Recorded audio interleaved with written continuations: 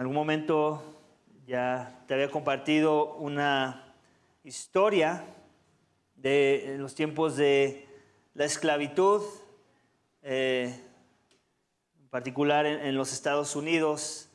Los que saben un poco la historia, en el norte ya querían abolir la esclavitud, pero en el sur todavía como que no querían soltar esta idea o este beneficio, ¿no?, que los blancos tenían de tener esclavos. Y la historia es esta, que alguien del norte vino al sur a comprar un esclavo, una esclava, y bueno, la expectativa que esta esclava tenía era pues que ahora ya no iba a tener ese maestro que tenía antes, ese amo. Ahora iba a pasar a otro dominio con otro amo. Entonces, obviamente los amos de ese contexto de la esclavitud en Estados Unidos hace algunos años, y tampoco es que sean muchos años atrás, pues no era bueno, ¿no? En realidad los trataban como servidumbre, no les daban una buena vida, los veían como un objeto más que como personas. Y ya la expectativa de un esclavo pues era que no iba a ser bien tratado, que no iba a tener un lugar de honor en la casa en la que iba a ser un siervo. Entonces llega esta persona, compra a la esclava, y en su camino de regreso a casa le da, en ese momento había hasta papeles, ¿no? O sea, uno tenía que firmar papeles y era casi como comprar un carro. Y le da los papeles a la esclava y a manera de decirle, te compré, pero no para explotarte, no para traer mal a tu vida, sino para traerte libertad. Entonces ya eres libre, ten los papeles. En ese momento la cosmovisión del esclavo es así, ¿cómo es esto posible? O sea, ella ya estaba hecha la idea de que iba a pasar de un dominio a otro dominio, y en el momento en que ve ese gesto, ese acto de amor, de misericordia, de compasión hacia su persona, lo primero que viene a su mente es, yo no quiero ser libre, yo quiero servirte ahora. Yo quiero servir este tipo de amo que tú eres, alguien tan bueno, alguien que está viendo por mi beneficio. No quiero estar libre en mis términos, ahora quiero vivir y ser tu esclava, ser tu servidumbre, porque qué mejor lugar que estar parada bajo el cuidado, bajo el señorío de una persona tan compasiva y tan amorosa como este señor que hizo esa compra. Y cuando escuchamos la historia, iglesia, como que hace sentido, ¿cierto? Que la persona no haya arrebatado los papeles y corrido a hacer lo que le plazca. Como que hace sentido que procesó correctamente el acto de misericordia y de amor, y que ahora lo que busca esa persona es servir a su amo, que ahora reconoce como alguien diferente a todos los amos que tal vez había tenido en el pasado, que eran malos, que le explotaban. Ahora era un amo distinto, un amo digno de ser servido y de someterse a su servicio. Amén. En ese mismo sentir, podemos decir que sucedía en la historia del pueblo de Israel. Sabemos que en el Éxodo venimos viendo un pueblo de Israel esclavo a un amo malvado, Faraón, el pueblo de Egipto, que los suprimían, que los usaban, que les daban una calidad de vida de ciudadanos de segunda clase, que no les daban un trato justo, que los trataban como servidumbre, como viles objetos. Y después viene una persona representando a un señor, en este caso es Moisés, y este señor trae libertad de la esclavitud injusta en la que vivía el pueblo de Israel. Entonces, en una historia así, de donde por generaciones habían estado siendo suprimidos, maltratados por un amo malo, ¿cuál hubiera sido la expectativa de este rey que viene a traer libertad? No por nada que ellos hayan hecho, sino a pesar de lo que ellos estaban haciendo. Pues básicamente era en esa misma dirección. Ahora, la expectativa que les traía libertad, que los sacó con mano poderosa de esa esclavitud en la que vivían, ahora es que ellos vivieran en sumisión y adoración hacia ese rey que los libertó. a ese que les mostró su amor y misericordia. Ahora la expectativa era que ellos le adoraran a Él. La demanda era esa. ¿Por qué? Por la provisión del rescate que ellos recibieron a través de ese Redentor, a través de ese amo muy bueno, bueno sobremanera, como nunca antes lo habían podido experimentar en sus vidas. Y básicamente de esto se trata un poco nuestro capítulo 2 del Levítico, de la forma en la que ellos tenían que seguir adorando a este Dios que ya les había mostrado su salvación. Algo que tenemos que aclarar es este punto, iglesia, y es ahí donde pierde la religión centrada en las obras, la religión legalista que usa la ley de Moisés como un instrumento para ganar el favor de Dios. Cuando Dios instituye la ley y revela todas estas cosas a Moisés para que ellos adoren a Dios en un ritual o de forma ritualista, no es que les pidió eso para entonces poder amarlos y salvarlos, ¿cierto? Ya los había salvado, sin nada que ellos tuvieran que hacer. La salvación ya había llegado a sus vidas. Entonces todo lo que hicieron después, cuando Dios instituye el templo, cuando Dios les da regulaciones y los mandamientos y todo lo que estamos viendo ahorita en Levítico, ya es en respuesta a la salvación misma. ¿Te das cuenta? No es que hicieron todas esas cosas, las hicieron muy bien, siguieron cada aspecto al pie de la letra y entonces por eso Dios los va a salvar. No, Dios ya les dio salvación y en su respuesta adoran a Dios en base a las cosas que Dios propone para que le adoren. Que más que cosas que iban a traer algún beneficio extra del que ya habían tenido, simplemente eran cosas que Dios había instituido para recordarles todo lo que Él ya había hecho por ellos y vivieran agradecidos en una postura de adoración total a su persona. Eso es algo que tenemos que entender para entonces poder entender cada aspecto de lo que vamos a ir aprendiendo en Levíticos y no caigamos en el error que tristemente muchas religiones caen, de pensar que hay algo de Levíticos que yo tengo que hacer para ganar el favor de Dios. Tenemos que tener mucho cuidado con llegar a esa conclusión cuando leemos Levíticos o algún aspecto de la ley de Moisés. Ellos ya habían sido salvos, entonces adoraron. Adoraron en la forma en la que Dios propuso, en los términos de Dios. Amén. El título de mi mensaje esta mañana es el siguiente: la provisión de Dios demanda que le adore. ¿Qué tipo de provisión recibió el pueblo de Israel?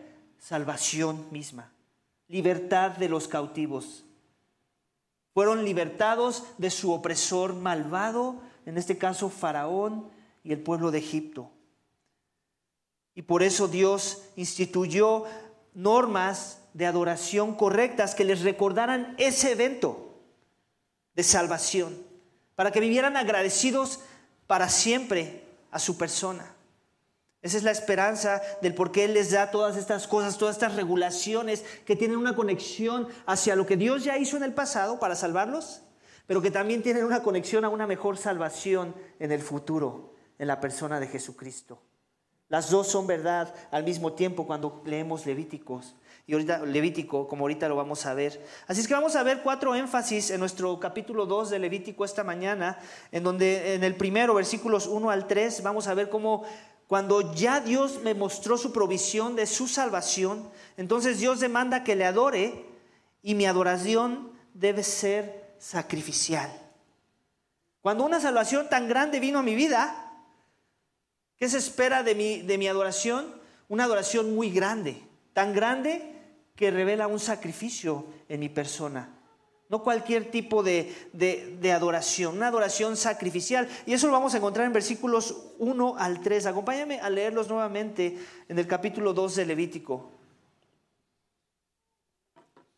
Dice: cuando alguien ofrezca una ofrenda de cereal como ofrenda al Señor, su ofrenda será de flor de harina, sobre la cual echará aceite y pondrá incienso.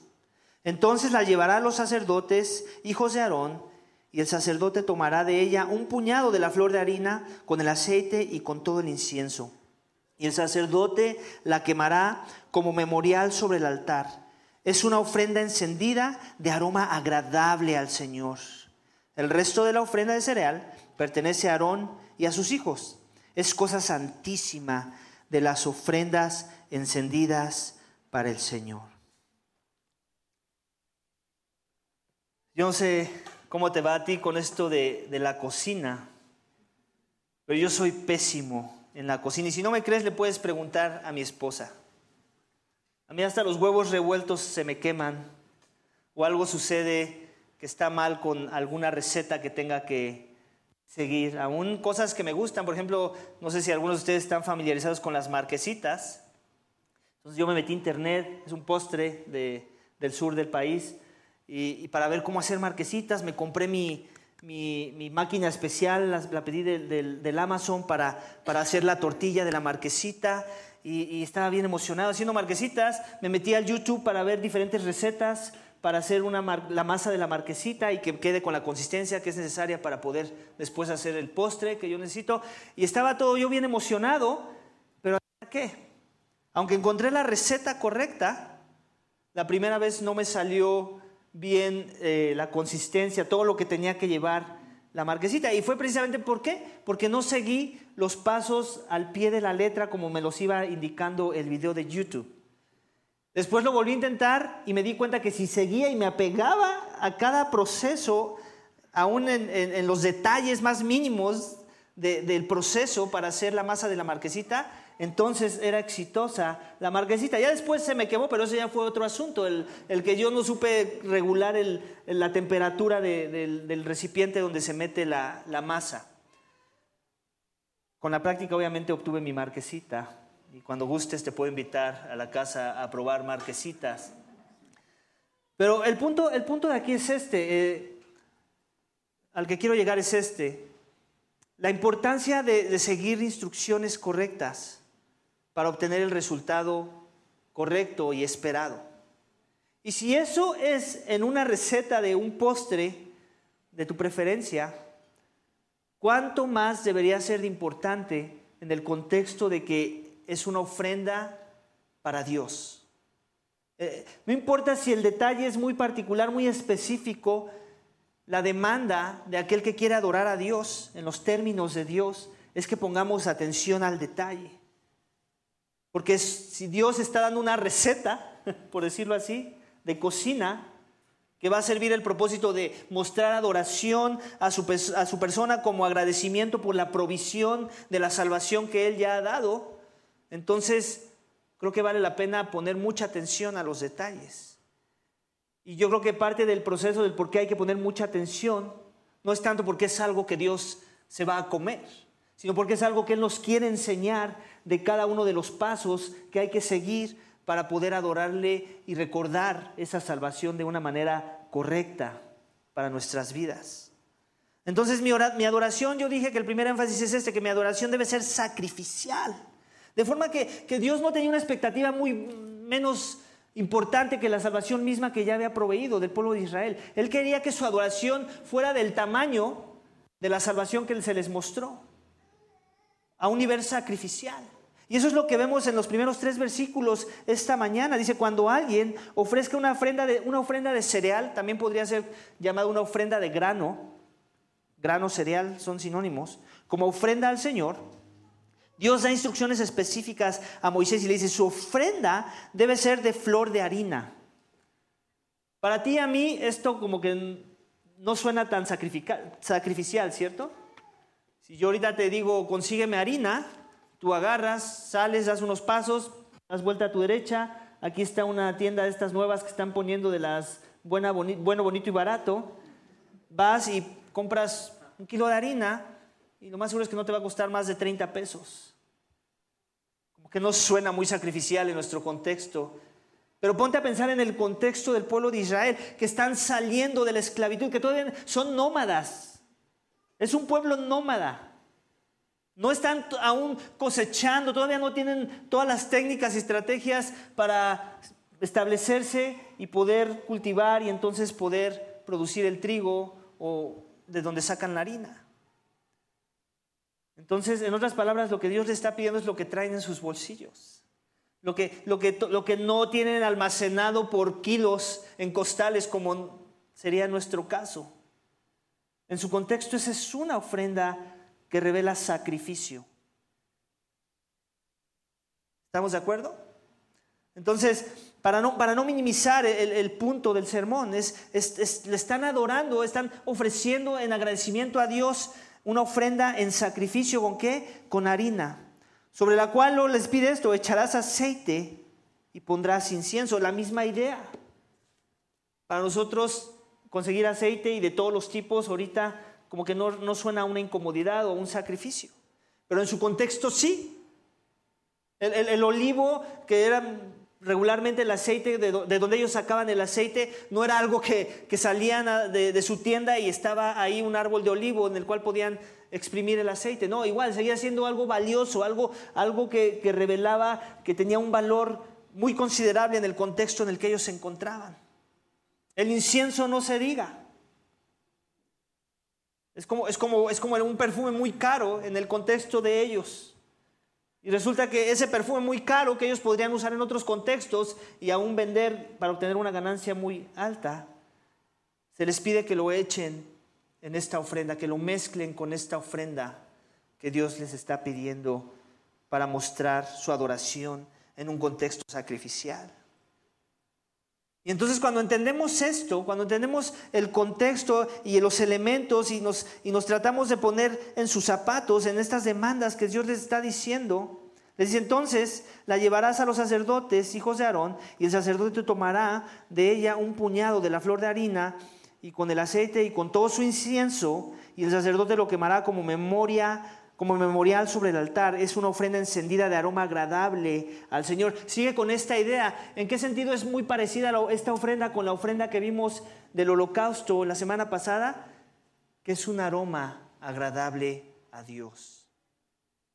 Y como ya lo dijimos, es un aroma agradable primeramente porque Dios da instrucciones, y si ellos siguen las instrucciones, eso le complace a Él.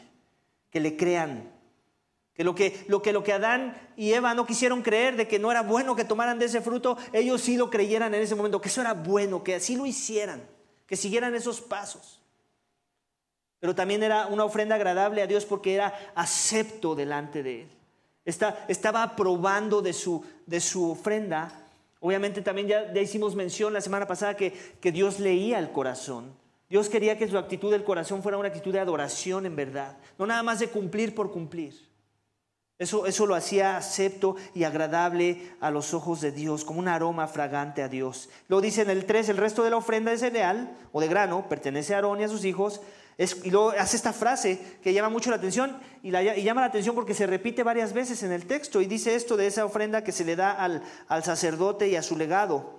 Es cosa santísima de las ofrendas encendidas para el Señor.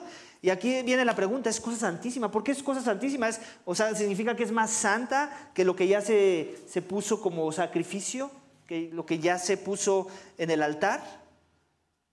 No tienen tanto que ver con esa idea de que porque ahora se le da al sacerdote es santísima. Lo que quiere es transmitir algo que tiene que aterrizar a nuestros corazones. ¿Y qué crees que es eso que quiere Dios aterrizar al hacer esta instrucción y llamarle cosa santísima? ¿Tú qué crees que sea eso? ¿Qué ideas se te ocurren? ¿Qué es lo que quiere establecer Dios en sus corazones para que ellos entiendan? ¿Alguna propuesta? Sí, obediencia, pero más allá de la obediencia. ¿Por qué es cosa santísima cuando esa porción se la quedan el sacerdote Aarón y su familia?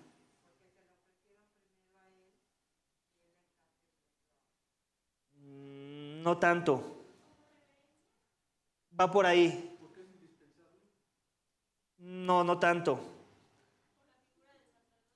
La figura del sacerdocio. Hasta decir es trampa, lo dijo la esposa del pastor. Dios quiere transmitir algo en esa declaración. Dios quiere que Israel vea el sacerdocio como algo muy importante en el proceso de las ofrendas y de la administración del templo. Él quiere exaltar la oficina del sacerdocio. Él quiere que sea honrada en ese proceso de todo lo que ellos hacen. Que no se les haga común la labor del sacerdocio mismo. Que lo vean como algo especial, algo de lo cual ellos debían estar agradecidos, que hay gente devota a estar en el templo, a administrar el ritual, la religión misma del judaísmo. ¿Para qué? Para guiar por generaciones al pueblo de Israel en las mismas creencias, en los mismos sacrificios, que les iban a recordar algo de Dios. Amén. Entonces Dios de alguna forma usa esta frase para meter en sus mentes la importancia de esa labor.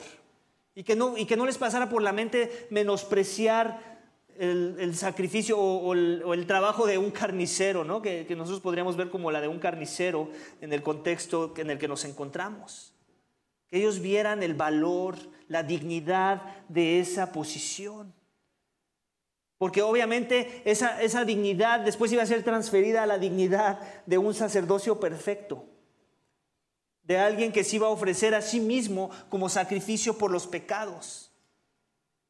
Pero que vieran la importancia de tener ese sacerdote intercesor ante Dios para su pueblo. Amén.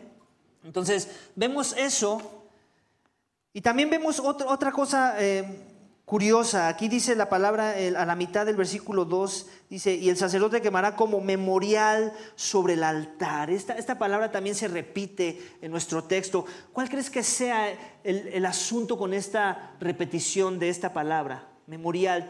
¿Se te viene alguna idea a la mente?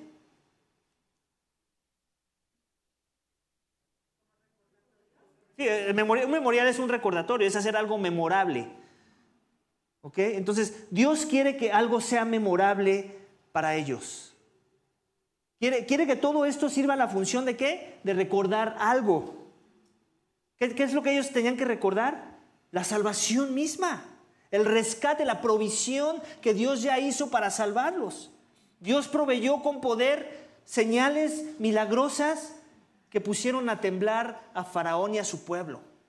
Dios proveyó el sacrificio mismo, lo instituyó en el contexto de su salida de Egipto para mostrarles que la muerte iba a pasar por la región y que no iba a caer en las casas de aquellos que ponían la sangre del cordero en su lugar. Entonces Dios proveyó la idea, ¿cierto? Dios proveyó la forma en la que ellos iban a librar la muerte y aparte ese mismo evento iba a servir como el catalizador para que Faraón considerara libertarlos de la esclavitud en la que los tenía y los oprimía.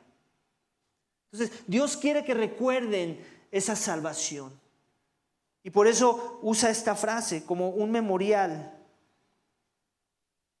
Vamos al siguiente énfasis, versículos 4 al 10, en donde vamos a ver que mi adoración debe ser en santidad.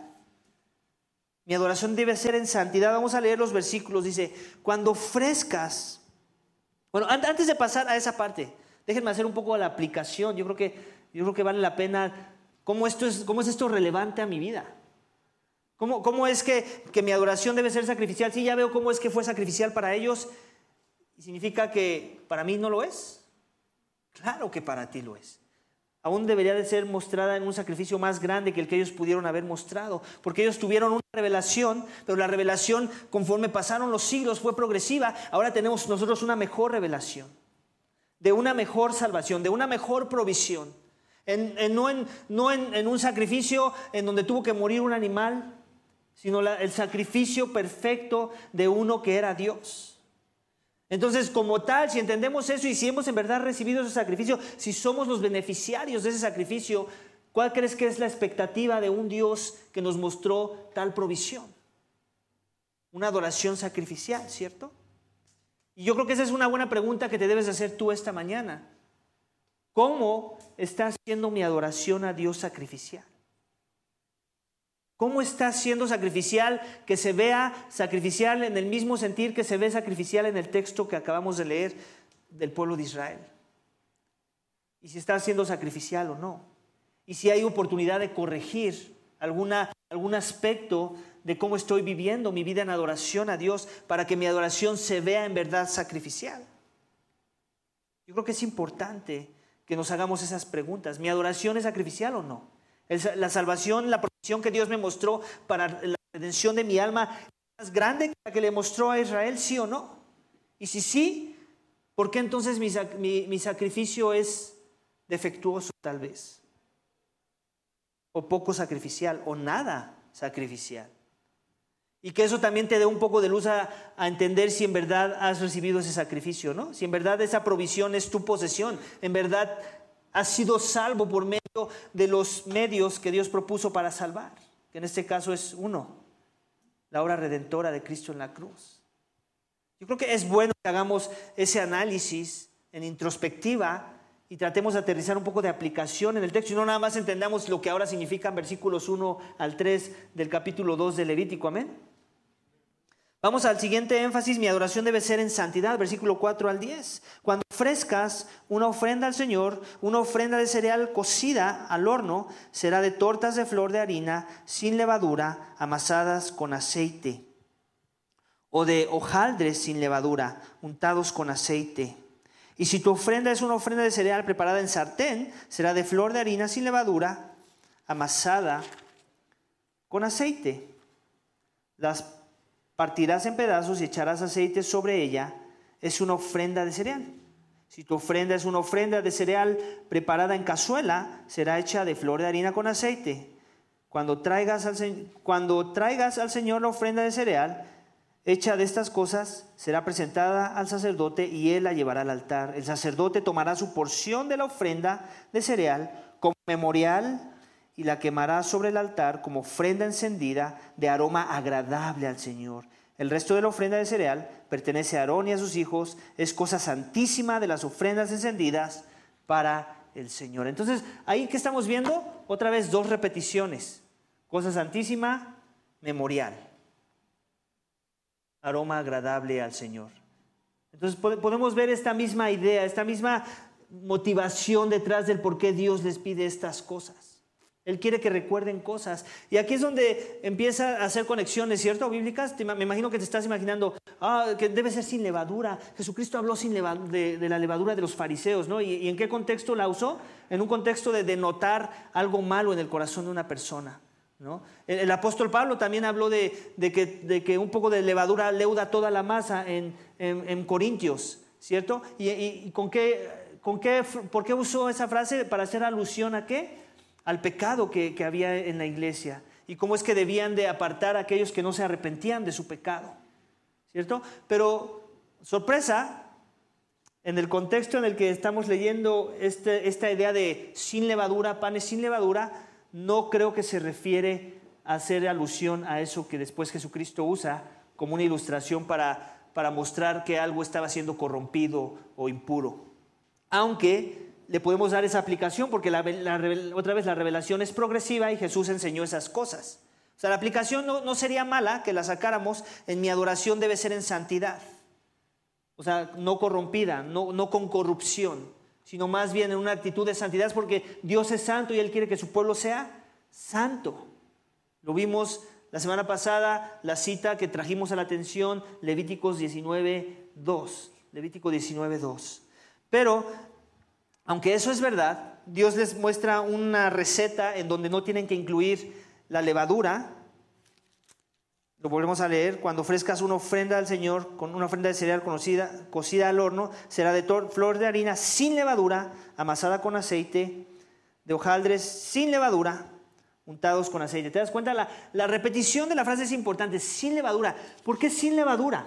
Obviamente ya expliqué, por un lado Jesucristo lo va a usar para poner que la levadura es corrupción, ¿no? Para poder transmitir eso. Tengan cuidado de la levadura de los fariseos, por ejemplo, ¿no? Hablando de que sus corazones eran hipócritas.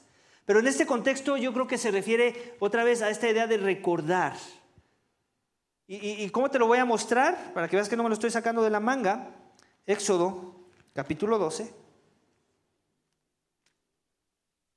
versículo 34. Vamos a leer desde 33.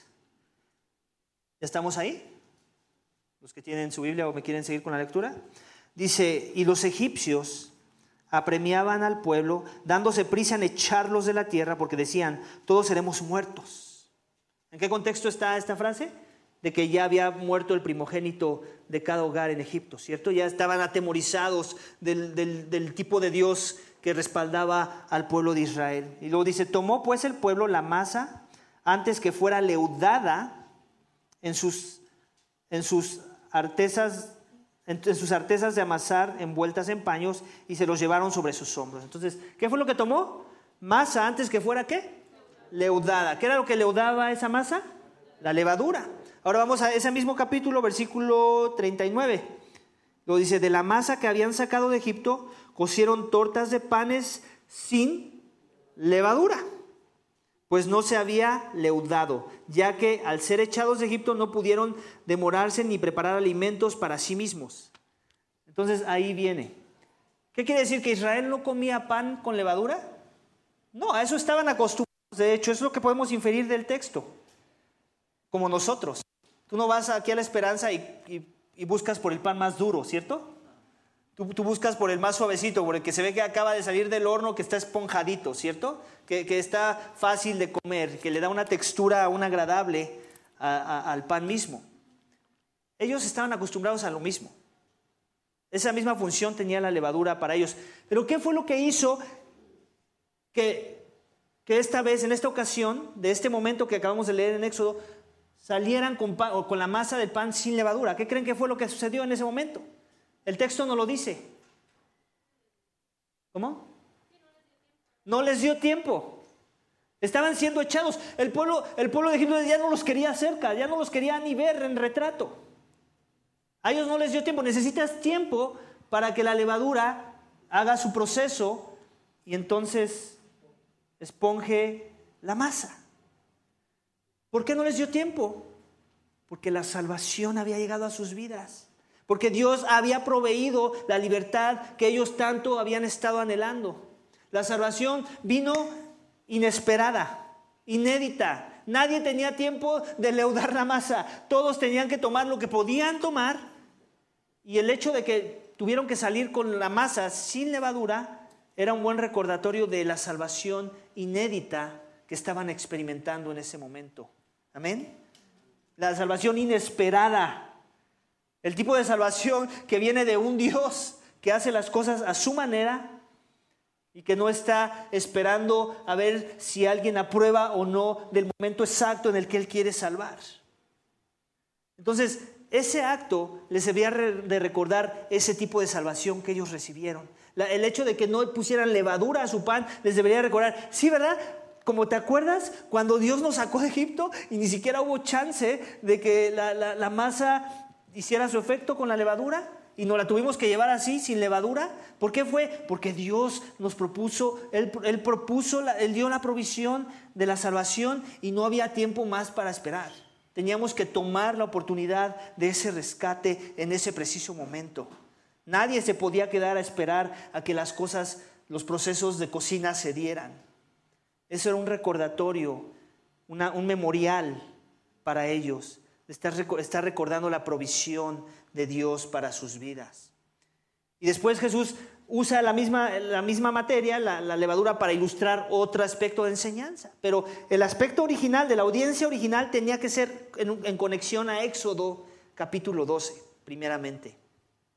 Ya con nosotros se expande la aplicación de la levadura y vemos otras cosas, donde un poco de levadura leuda toda la masa, donde tenemos que tener cuidado de la levadura de los fariseos, del corazón farisaico, hipócrita, que puede contagiar a otros dentro de la comunidad de fe. Amén. Entonces mi adoración debe ser en santidad. ¿Por qué? Por lo que dijo Jesucristo. Primeramente, bueno, en ese caso estoy haciendo la aplicación por lo que dijo Jesucristo, pero quiero que veas la otra aplicación de la audiencia original. Vamos a continuar tratando de ver cosas en el texto, versículo 4.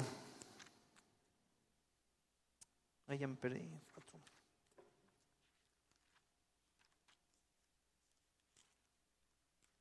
Versículo 4 dice: cuando ofrezcas una ofrenda al Señor, una ofrenda de cereal cocida al horno. Aquí también vemos que hay diferentes formas de ofrecer la ofrenda cocida, ¿cierto? En esta ocasión ya no vemos el incienso, ¿cierto? ¿Por qué? Porque ¿a quién le gusta comer incienso? Levante la mano. A nadie, ¿verdad? No creo que sea muy agradable. Ya más con el olor es suficiente para saber que no va a ser algo muy agradable de comer, ¿cierto? Es muy fuerte. Aquí vemos que ya remueve ese elemento en su ofrenda. La ofrenda ya no es nada más de grano, sino el grano cocido. Y hay diferentes formas en las que se puede cocer. En la misma forma que vimos la semana pasada, ¿recuerdas? Diferentes formas de hacer un sacrificio. Y aquí podemos hacer la inferencia. Al igual que los sacrificios podían ser tanto del ganado como del rebaño, como de un pichón o de un ave, aquí también podríamos hacer esa inferencia, que el tipo de ofrenda la podías ofrecer sin importar cuál era tu estatus social. Tal vez el tener un horno era un lujo en el contexto de ellos. Tal vez en tu contexto y en el mío ya no lo es, pero en el de ellos sí lo era. Entonces había quien podía ofrecer ese sacrificio habiéndolo preparado y cocido con un horno. Y si no, ¿quién lo hacía? Con un sartén. Y si no, ¿quién lo hacía? Con una cazuela. Y sigue siendo esta misma idea. Nadie se quedaba fuera de la oportunidad de ofrecer un sacrificio a Dios. Lo importante es que lo quisieran hacer en sus posibilidades. Amén. Continuamos. Una ofrenda de cereal preparada en sartén. Y todas nos dan este elemento del aceite, que sigue siendo la misma idea de lo sacrificial, que refleja que sea con aceite, que no era algo que tenían a la vuelta de la esquina como nosotros. Esta misma idea del memorial. Ahora vamos a hacer una conexión al Nuevo Testamento. ¿Dónde está esa frase de memorial? ¿Te suena a alguna frase de alguna persona que haya dicho eso en el Nuevo Testamento? La Santa Cena. La Santa Cena. Vamos a 1 Corintios capítulo 11. Aquí Pablo está citando las palabras de nuestro Señor Jesucristo. Versículo 23. 1 Corintios 11, 23 dice: porque yo recibí, este es Pablo, el apóstol hablando, del Señor. O sea, ¿de quién lo recibió? De Jesús. Lo mismo que les he enseñado, que el Señor Jesús en la noche que fue entregado tomó pan.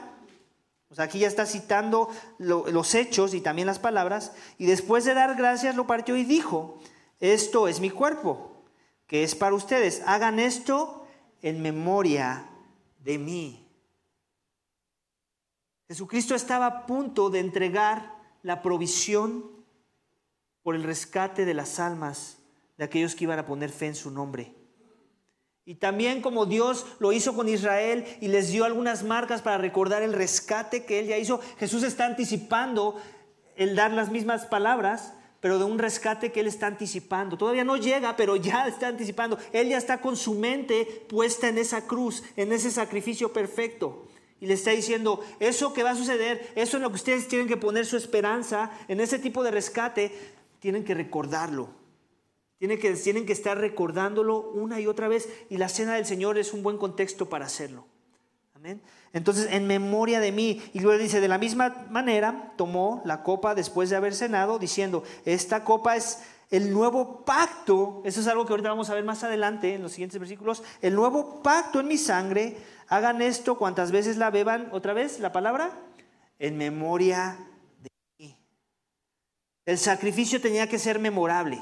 Tenía que ser algo que a nadie se le tenía que escapar de su mente, que tenían que estar recordando y ejercitándose en recordar de dónde venía la provisión.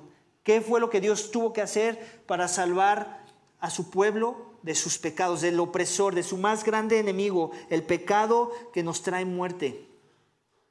¿Te das cuenta? Los paralelismos, como las sombras del Levítico las podemos ver en el sacrificio perfecto de Cristo. Su vida, su muerte, su resurrección, como ofrenda por el perdón de los pecados. Entonces tenemos esta idea, estas conexiones que traen vida al libro de Levítico, amén. Que hacen interesante que sigamos leyendo capítulo 3 y luego capítulo 4. ¿Por qué? Porque queremos ver las sombras de Cristo y las conexiones directas al verdadero sacrificio, a la mejor salvación. No que no fue una buena salvación la que Dios mostró a Israel. Digo, plagas, primogénito muerto. O sea, eso no pasa todos los días. Pero si eso fue espectacular, asombroso, ¿cuánto más el tipo de salvación que Dios nos muestra por medio de la obra de su Hijo Jesucristo? ¿Cuánto más deberíamos estar buscando recordar que nuestra fe está centrada en ese sacrificio? Que nuestra salvación y nuestra provisión vino por una persona y no por algo que nosotros hayamos hecho antes. Así como Israel no fue salvo por algo que ellos hicieron, sino por lo que Dios proveyó e instituyó para que ellos pudieran ser salvos. Amén. Vamos al siguiente énfasis de nuestro texto esta mañana, versículos 11 al 13.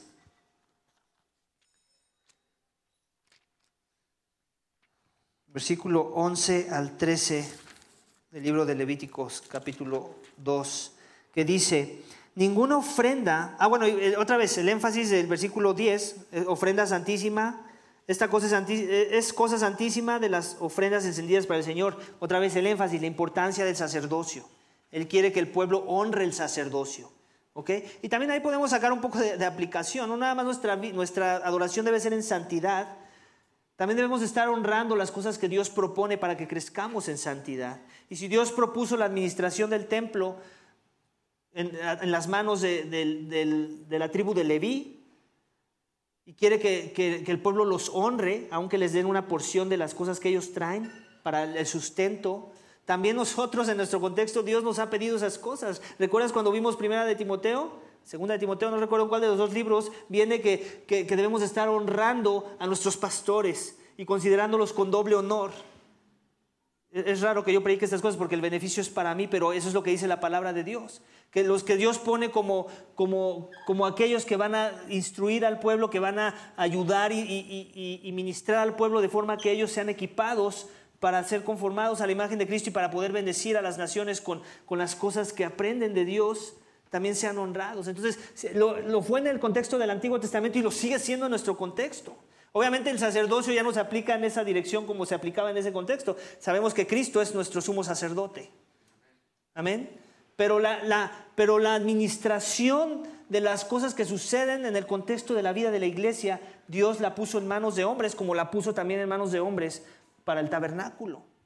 Y Dios quiere que honremos esas posiciones y que tengamos temor. Aún nos lo dice Pablo, ¿no? Que tengamos temor de traer acusación en contra de un anciano, por ejemplo, si no es con 2 o 3 testigos.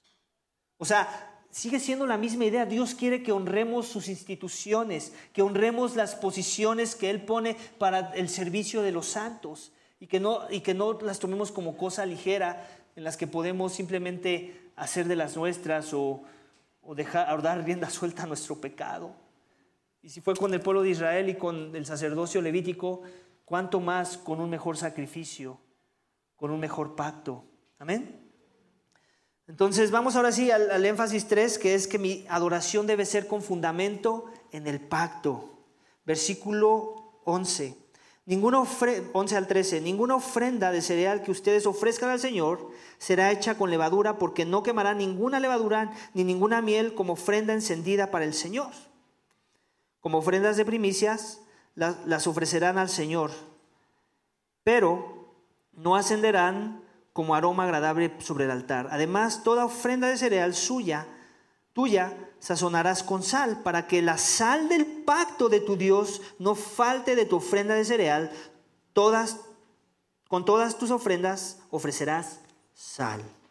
Aquí ya voy a dar más un énfasis en la parte de la sal y del pacto. Creo que ya expliqué un poco de lo que simboliza la levadura, ¿no? Ahí viene la miel, la asunción, y los comentarios que vi es que la miel probablemente tenía la misma función que la levadura, como que generar ese proceso de fermentación. Entonces, miel o levadura no los uses, ¿no? Para que recuerdes el rescate, donde no le pudiste poner levadura a tu pan, ¿no? En ese mismo sentido. Pero después viene esta otra idea de las primicias, que las ofrecerás al Señor, pero no ascenderán como un aroma agradable al altar. Y luego viene esta otra idea de, además, ahorita vamos a hablar de las primicias en la siguiente sección, pero ahorita me quiero enfocar en esto, en versículo 3. Además, toda ofrenda de cereal tuya sazonarás con sal. ¿Qué es la sal en nuestro contexto y en el contexto de ellos? Hay muchas funciones para la sal, obviamente una de ellas es dar sabor a las cosas, pero en el contexto de ellos, la sal tenía una función aún más grande que dar sabor a las cosas. ¿Cuál crees que era? Conservar, un preservativo, ¿ok? Ellos usaban la sal como un preservativo, y ese preservativo les transmitía, la idea de preservar algo les transmitía algo. Entonces la idea de usar sal era la idea de preservar algo. ¿Y con qué lo está conectando en este caso Dios ese preservativo? ¿Con la idea de qué? ¿De un qué? Ayúdenme. De un pacto. Con la idea de un pacto. En otras palabras, Dios instituyó, o Él se propuso que Israel iba a ser su pueblo escogido, una nación santa, apartada para Él. Amén. Él les prometió que iban a ser sus elegidos, su pueblo escogido, no por nada bueno que ellos hayan hecho, ni porque fueran mejor que las demás naciones, sino a pesar de eso, Dios puso su ojo en ellos. En eso Él hizo un pacto de amor con ellos, de comunión con ellos, de interacción con ellos. Y la está demostrando ¿en qué? En que les está dando instrucciones para que ellos puedan tener comunión con Él, para que se puedan acercar al tabernáculo, para que lo puedan hacer de la forma correcta, considerando los atributos de santidad de Dios. ¿Ok? Entonces, ese pacto que Él estableció es un pacto inmovible. O sea, si Dios hizo el pacto, ese pacto nada lo desmantela. ¿Ok? Es preservado. Y es en ese mismo sentir que les pide usar la sal. Que la sal les recuerde, que ese preservativo les recuerde el pacto mismo que Él hizo con ellos. Y cómo permanece, cómo Dios lo preserva, cómo nada lo derrumba. Amén. Es esa misma idea. Entonces mi adoración debe ser con fundamento en ese pacto. En el contexto de ellos fue el pacto que Dios hizo, ¿ok? En el monte Sinaí, con nosotros, que sabemos que somos herederos de un mejor pacto. Lo acabamos de leer en 1 Corintios, Pablo haciendo cita a las palabras de nuestro Señor Jesucristo, que dice, esta copa, versículo 25, es el nuevo pacto. ¿Te das cuenta? Como diciendo, el pacto viejo ha sido abrogado, ya, obsoleto, terminado. Y si no me crees, léete el libro de los Hebreos, y Hebreos eso dice. Ya, obsoleto, no vale para nada. Nunca valió para justificación, siempre fue una sombra de un mejor pacto. ¿Okay? Y aquí Jesucristo nos dice que es el nuevo pacto en su sangre. Entonces ellos tenían un pacto el cual ellos era eterno, era preservado por Dios. Nosotros tenemos un mejor pacto en la sangre de nuestro Señor Jesucristo. Amén. Eso es algo que nosotros tenemos que estar recordando como un memorial en nuestros corazones. Recordar que Dios instituyó un mejor pacto que el de la matanza de corderos. Que así como Israel tuvo que experimentar la expiación primeramente, vemos que el primer sacrificio, hay una lógica en el orden de los sacrificios de Levítico, quiero que sepas. Primero tenían que ser expiado su pecado, el holocausto. Ya que fue expiado, entonces ya podemos adorar a Dios, en los términos de Dios. De la misma forma nosotros, si Cristo en verdad es el que instituyó el nuevo pacto en su sangre en mi vida, si en verdad mi esperanza está en el sacrificio perfecto, en la obra perfecta de Cristo en la cruz, entonces ahora sí puedo adorar a Dios. Si Cristo no es el centro de mi adoración, el motivo de mi adoración, la razón de mi adoración, entonces no importa cuánto te esfuerces en adorar a Dios, si no estás dentro de ese pacto en su sangre, tu adoración no vale nada. Es un cero a la izquierda ante los ojos de Dios. Si tu fundamento no es el pacto en la sangre de Cristo derramada por tus pecados, esta mañana tu adoración es deficiente, no vale nada delante del trono de Dios. Y eso es algo que tenemos que dejar bien en claro. Si lo fue para ellos, lo sigue siendo para nosotros en un mejor pacto, con mejores bendiciones que las que ellos pudieron experimentar. Amén. Entonces mi adoración debe ser con un fundamento en el pacto de la sangre gloriosa de nuestro Señor Jesucristo, que cuando ponemos fe en Él y nuestra esperanza está puesta en Él, en su obra redentora en la cruz, nosotros somos aceptos delante de los ojos de Dios y Él sostiene ese pacto. No hay nada que pueda derrumbar eso, ni mi pecado. Ayer me estaban preguntando en la reunión, en la clase de membresía, ¿cómo es esto que funciona? ¿La salvación se pierde o no se pierde? No se pierde si en verdad es una realidad en tu vida. Si en verdad ese pacto de Dios por medio de los méritos de Cristo es una realidad en tu corazón. Si esa es tu única esperanza, si en verdad vives para ese pacto, si en verdad hay frutos dignos de arrepentimiento como consecuencia de que ese pacto es una realidad en tu vida. La salvación no se pierde. Amén. Porque inició con un pacto que Dios propuso, no con algo que nosotros propusimos. Inició con su beneplácito y su mera misericordia, no por nuestras caras lindas y nuestras obras muy perfectas. Amén. Por último, mi adoración debe ser en dependencia total a Dios. Versículos 14 al 16 de Levítico capítulo 2. Acompáñame a leerlos juntos. Pero si ofreces al Señor una ofrenda de cereal, de los primeros frutos ofrecerás espigas verdes tostadas al fuego, granos tiernos desmenuzados como ofrenda de cereal de tus primeros frutos. Luego echarás aceite y pondrás incienso sobre ella. Es una ofrenda de cereal. Y el sacerdote quemará como memorial parte de los granos desmenuzados con aceite y con todo su incienso. Es una ofrenda encendida para el Señor. Mi adoración debe ser en dependencia total a Dios. Y aquí tú te preguntarás, ¿de dónde sacas la frase? Yo no veo ni siquiera la palabra dependencia. Bueno, no la ves, pero viene implícita en el texto. ¿Ok? ¿Qué significa que los primeros frutos para Israel de su cosecha? Lo mejor. Es lo mejor.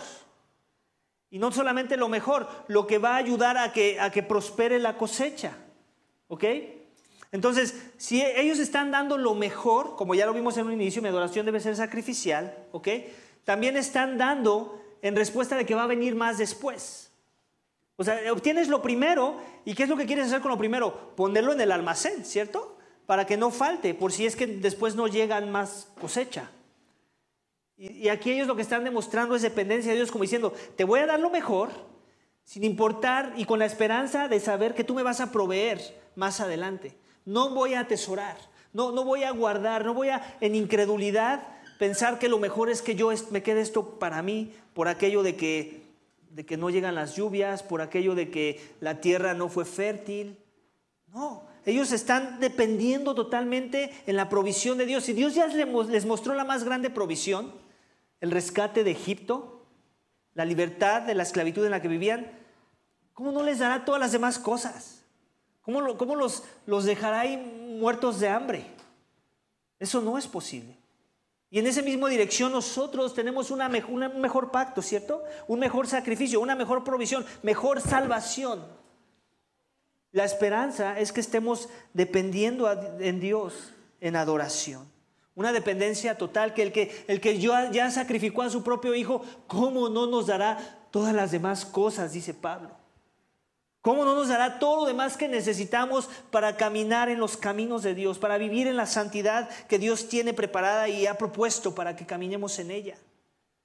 Entonces es en ese mismo sentir que Dios está esperando que vengamos en una postura de dependencia a Él, que no atesoremos nada, que no nos guardemos nada, que no digamos, no, esto que se ve bien, esto para mí, no, ¿cómo? Para la iglesia no, luego son repecadores, pecan en contra de mí, no, todo le pertenece a Dios. Dios te ha provisto sobremanera. ¿Quiénes somos nosotros para guardarnos algo para nosotros mismos? Jesucristo lo dijo en estas palabras y lo resumió en esta frase: es mejor dar que recibir. ¿Por qué? ¿Con qué esperanza? De saber que Dios te va a sostener a pesar de tus carencias tal vez. ¿Sabes cuál es una mejor prueba de fe? Mejor que la de dar lo mejor que tienes, es dar lo que no tienes. Pídele a Dios. Si no estás en ese caminar, si te cuesta trabajo aún ir a esos niveles de adoración, pídele a Dios: Dios, dame un corazón de dar aún lo que no tengo. Cuesta trabajo, ¿cierto? Y precisamente ese es el punto de caminar con Dios, que lo que cuesta trabajo para el hombre, lo que es imposible para el hombre, es posible para Dios. Él lo puede hacer posible. Amén. Obviamente, ¿qué es lo que tengo que dar? Pues eso luce diferente de acuerdo a tu contexto y a la situación. No queremos poner una lista de cosas que tienes que dar. Simplemente Dios te irá mostrando en tu caminar con Él qué cosas puedes comenzar a dar. Un ejemplo rápido sí podría ser este, ¿no? Si ya te habías propuesto dar una ofrenda para la iglesia, porque nosotros creemos en que la ofrenda es bíblica y que la ofrenda sostiene la obra de Dios, todo lo que hacemos, todo lo que compramos, todo lo que se usa para nuestros servicios de adoración, ¿ok? Y de repente vienen algún bajo en, no sé, te quitaron el bono del trabajo. Ya me quitaron el bono, y yo estaba siendo generoso por lo del bono, pero ahora sin bono, como que ya no. Ese tipo de ejemplos es de los que estoy hablando. ¿Ok? Da y recuerda que Dios te va a proveer y te vas a maravillar. Nunca me ha fallado, créeme. Y no estamos predicando la doctrina de la prosperidad, quiero aclarar. Pero nunca Dios me ha fallado cuando he tenido esos pequeños pasos de fe en esas direcciones y ver los resultados y ver que a veces la provisión viene de donde menos te imaginas. ¿Okay? Y no nada más estemos hablando de la provisión material, hay otro tipo de provisión aún más relevante que Dios nos puede dar, de tener contentamiento en lo poco, por ejemplo. Esa es una mejor provisión, a que no te falte pan en la mesa. Que con el poco pan, como Pablo decía, he aprendido a tener gozo y contentamiento en lo poco, en la escasez y también en la abundancia. Es ese tipo de provisión que llena el corazón de un verdadero adorador de Dios. Amén. Así que, iglesia, Dios ya nos dio una mejor provisión. Aún una mejor que la de la esclava que te platicaba en la introducción de mi sermón, donde ella recibió un papel con su libertad y ella lo que propuso es ahora servir sin ningún compromiso, sin nada que la atara a servir a este que les traía libertad. ¿Cuánto más nosotros, que Dios nos trajo libertad en un sacrificio eterno, infinito, perfecto en la persona de su Hijo? Y esta mañana la exhortación final es esta: si aún no conoces ese sacrificio, si aún tu corazón no es el corazón de adorador que acabamos de ver en el texto esta mañana, muy probablemente es porque Cristo no es tu tesoro, porque el rescate de Cristo aún no es una realidad en tu vida, porque el pacto en su sangre todavía no ha hecho efecto en tu corazón y no ves a Cristo como tu más grande necesidad para ser reconciliado con un Dios airado por tu pecado. Así es que mi llamado esta mañana es el llamado que Dios hizo a Israel como una sombra del mejor pacto. Que te arrepientas de tu pecado, que confíes en la salvación de Dios por medio de los méritos de Cristo en la cruz y que tu esperanza esté totalmente puesta en ese sacrificio, en esa obra perfecta, para que tú puedas caminar con Dios en los términos de Dios, con la adoración a través de los méritos de Cristo y no en tus propias fuerzas. Amén. Vamos a orar, iglesia, para que Dios nos dé a todos esa gracia. Padre, te damos gracias por el sacrificio de Cristo en la cruz. Gracias por una mejor provisión en un mejor pacto que tenemos que estar recordando, porque es muchísimo más glorioso que la salvación que el pueblo de Israel recibió de Egipto, Señor. De un enemigo más grande que Faraón, un enemigo que en verdad podía traer muerte eterna a nuestras vidas, que era el pecado. La paga del pecado es muerte, pero la dádiva tuya es vida eterna en Cristo Jesús, Señor nuestro. Padre, ayúdanos a confiar en ese sacrificio. Ayúdanos a confiar en ese rescate inédito de Jesucristo. Y que Él sea nuestra gloria, nuestro más grande galardón, aquello en lo que ponemos nuestra esperanza y nuestra propia vida, Señor. Ayúdanos a mostrar humildad ante un sacrificio mejor que los sacrificios que Israel, que simplemente eran la sombra de lo que había de venir. Y poder ver a Cristo y su gloria y el sacrificio que Él se entregó a sí mismo por ofrenda a nuestros pecados. Es un sacerdocio aún más alto y más sublime que el sacerdocio de Aarón y su descendencia, Señor.